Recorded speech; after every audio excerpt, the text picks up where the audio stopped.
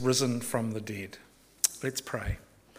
Loving God, as we've heard the gospel story, as we've heard that earliest of Christian writings from 1 Corinthians, the amazing truth witnessed and attested to that Jesus is raised to life again. May that stir our hearts and encourage us. In Jesus' name, amen. The Gospel of Mark reads very much like a mystery story. Mark starts his Gospel by telling us that this is the beginning of the good news about Jesus the Messiah, the Son of God. And then in his fast-paced telling of Jesus' ministry and life, from his baptism by John the Baptist to his crucifixion, you're invited to explore the question, who is Jesus? You're invited to look at it for yourself. We, along with the disciples and the crowd around Jesus, are amazed and astonished at what Jesus says and does.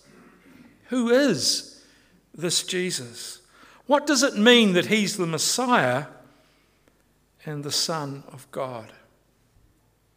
And that comes to a crescendo and a climax at the crucifixion, with the declaration of the Roman centurion. And if you were to think of the gospel in cinematic terms, like a movie, the centurion would be the one that turns and stares into the camera lens and locks eyes with us, what people call breaking the fourth wall. And he says, surely this was the Son of God. And we are to realize that if the centurion, this Gentile soldier, can come to that conclusion on simply the scene at the cross, then what's our conclusion as we have walked with Jesus through the gospel? And the burial of Jesus and the actions of the women who had followed him and witnessed his death might then feel like a postscript, a way to round out the story.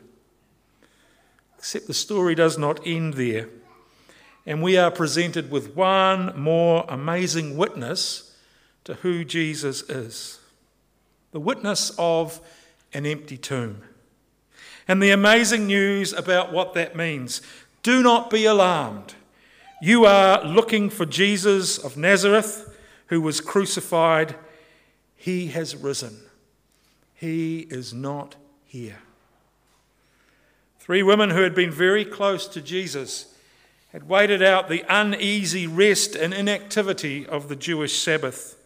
And now at the first light of the first day of the week, they had set off to finish the task of preparing Jesus' body. Normally that would have been done before the burial, but we are told that as the day was ending and that the Sabbath was the next day, and remember, the Jewish day starts at sunset, they'd only been able to do the bare minimum for him. And there's a sense that they are driven by both devotion, wanting to do the right thing for the one who had done so much for them. And in the story about the cross and the crucifixion, they are the faithful ones who look from afar, who go and see where they lay Jesus' body to rest. And also they're motivated by grief, that they have lost the one who was so important to them, who they had placed all their hope in. And that sense of grief comes to the fore as it's only as they were coming with their spices to the tomb that they start to think, well, who's going to roll away the stone for us? Tombs were sealed with large stones to stop them being robbed or opened and reused illegally by other people. And there's no expectation for these women other than that Jesus is dead, and they will find themselves in a hopeless situation of what to do with the stone. The stone which we're told was very large. And we were invited to share in the surprise of the women. They were not expecting it, what they would find, that the stone had been rolled away. And they go in and Jesus' body is not there. They encounter instead a young man dressed in white. Now, for Mark's first century Jewish readers, this would have told them that it was an angel. But the angelic appearance of this person is downplayed in Mark's gospel because he wants the emphasis to be on the amazing news that this person has. But you can tell it's an angel because all the way through the Bible, the first thing that angels have to say to people is, don't be afraid. And he says, don't be afraid. Jesus of Nazareth, who was crucified, is risen. He is not here. And the angel's message is very clear, and that something amazing has happened. Now, who was crucified affirms the fact that Jesus had indeed died.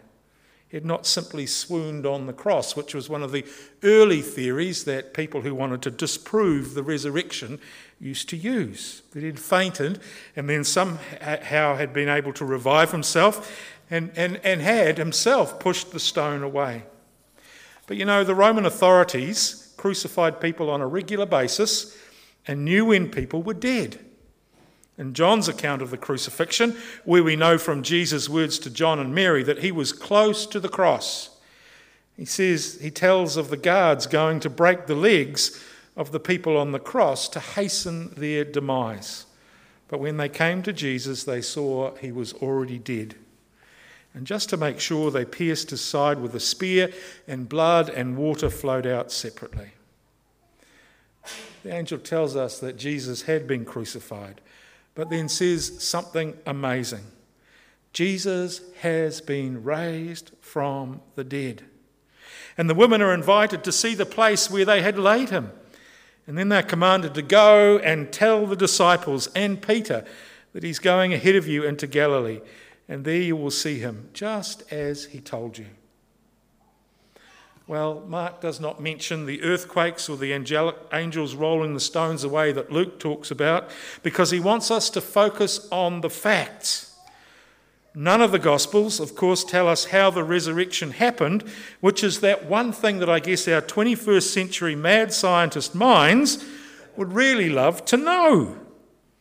But we're simply left to see the stone rolled away and the empty tomb as an act of God, an act we only understand because of a divine messenger who tells us this is God at work. Jesus is risen. An act that has formed the basis of Christian proclamation of the gospel, good news of Jesus Christ for 2 millennia. Jesus is risen. He's risen indeed. And Mark finishes his account of that morning by telling us that the women fled the empty tomb and didn't tell anyone because they were afraid. Now, there's real irony in this, as in Mark's gospel, people who Jesus healed are told not to tell others about what Jesus has done. Biblical scholars call it the messianic secret. They're told, shh, don't tell anybody. But here, those who are told to tell don't. They stay quiet. And maybe we can understand their reluctance as witnesses. They have not yet met and seen and touched the risen Lord. And of course, in Jewish society, women's testimonies were not deemed reliable. They couldn't actually be witnesses in legal trials. And I guess as they ran away, they realised that just maybe they would not be believed. And perhaps their reluctance reflects a bit of our own. You see, the empty tomb is a God event, and it calls us to have faith. That Jesus' own words about himself, that he would die and be raised to life again, are true. To tell of the empty tomb is to acknowledge God's witness to Jesus as his Son, is to acknowledge the truth of all that Jesus' life, death and resurrection has done for us. That God sent his Son into this world to save us, to tell of his kingdom and demonstrate its reality in his healings. And then he died on the cross so that our sins could be forgiven, that we could be reconciled to God and being raised to life again. That death and sin are defeated. That we too can know new and abundant life. You see, the empty tomb changes everything.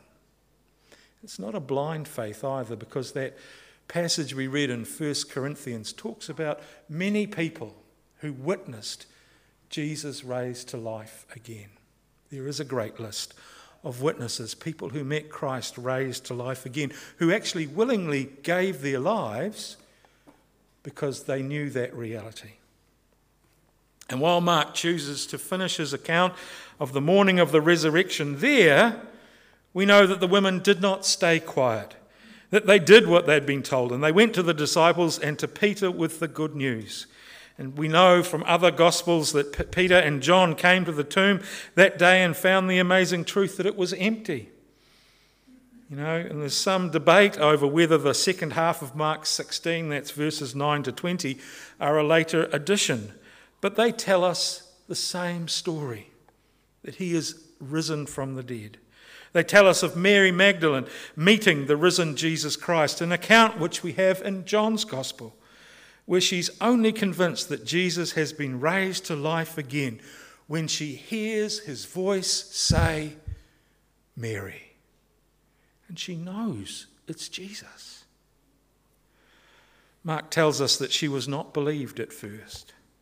And Mark also mentions the two on the road to Emmaus that Luke also tells us about and gives a detailed account of their encounter with Jesus. And then he gives an account of Jesus meeting his disciples in Galilee and giving them the Great Commission.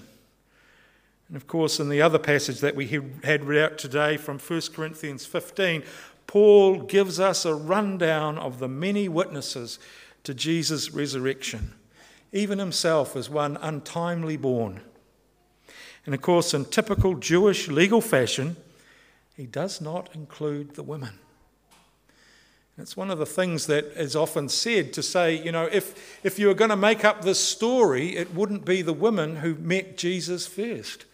But it's the reality that Jesus loved these women so much that they were the first to be told the good news. And you and I are also witnesses to the empty tomb and the risen Jesus. 2,000 years later, the reality of Jesus' death on the cross and the empty tomb, is still impacting and changing lives. The risen Jesus still goes before us and meets with us by the Holy Spirit in a way that we can know that he is alive. The facts and the reality of the empty tomb are still here today and invite people to answer Mark's question, who is this Jesus? What does it mean that he's the Messiah, the Son of God? And we too are commanded to witness to the empty tomb in our lives and in our words. Mark's account of the Great Commission, of course, holds some things that we don't find ourselves comfortable with. We can get our heads around the possibility of God's activity in casting out demons and placing hands on the sick and seeing them healed, and maybe even the speaking in strange languages, but we find it difficult to understand handling serpents and drinking deadly poison. Of course, images of the hillbilly snake-handling churches spring to mind. We don't want to be like that. But again, we see in this passage the fact that in Jesus' resurrection that the kingdom of God has come, and the impact of evil against that message will not prevail, will be turned back and overcome because Jesus is alive. And here we are 2 millennium later at the very ends of the earth, gathered together on Easter Sunday to affirm together that he is not here in the tomb, that he is risen. And Mark's Gospel invites us to explore and discover for ourselves the truth of who Jesus is, the Messiah, the Son of God, crucified and raised to life again, a question that we need to answer anew every day in how we live and what we say and what we declare. Lorne said it's the greatest discovery ever. It's the thing that has changed my life, and I know many of you are the same. And it's what we are called to proclaim and share with the world around us. He's not here in the tomb, dead. He is risen. Amen? Amen. Amen. Great. Thank you.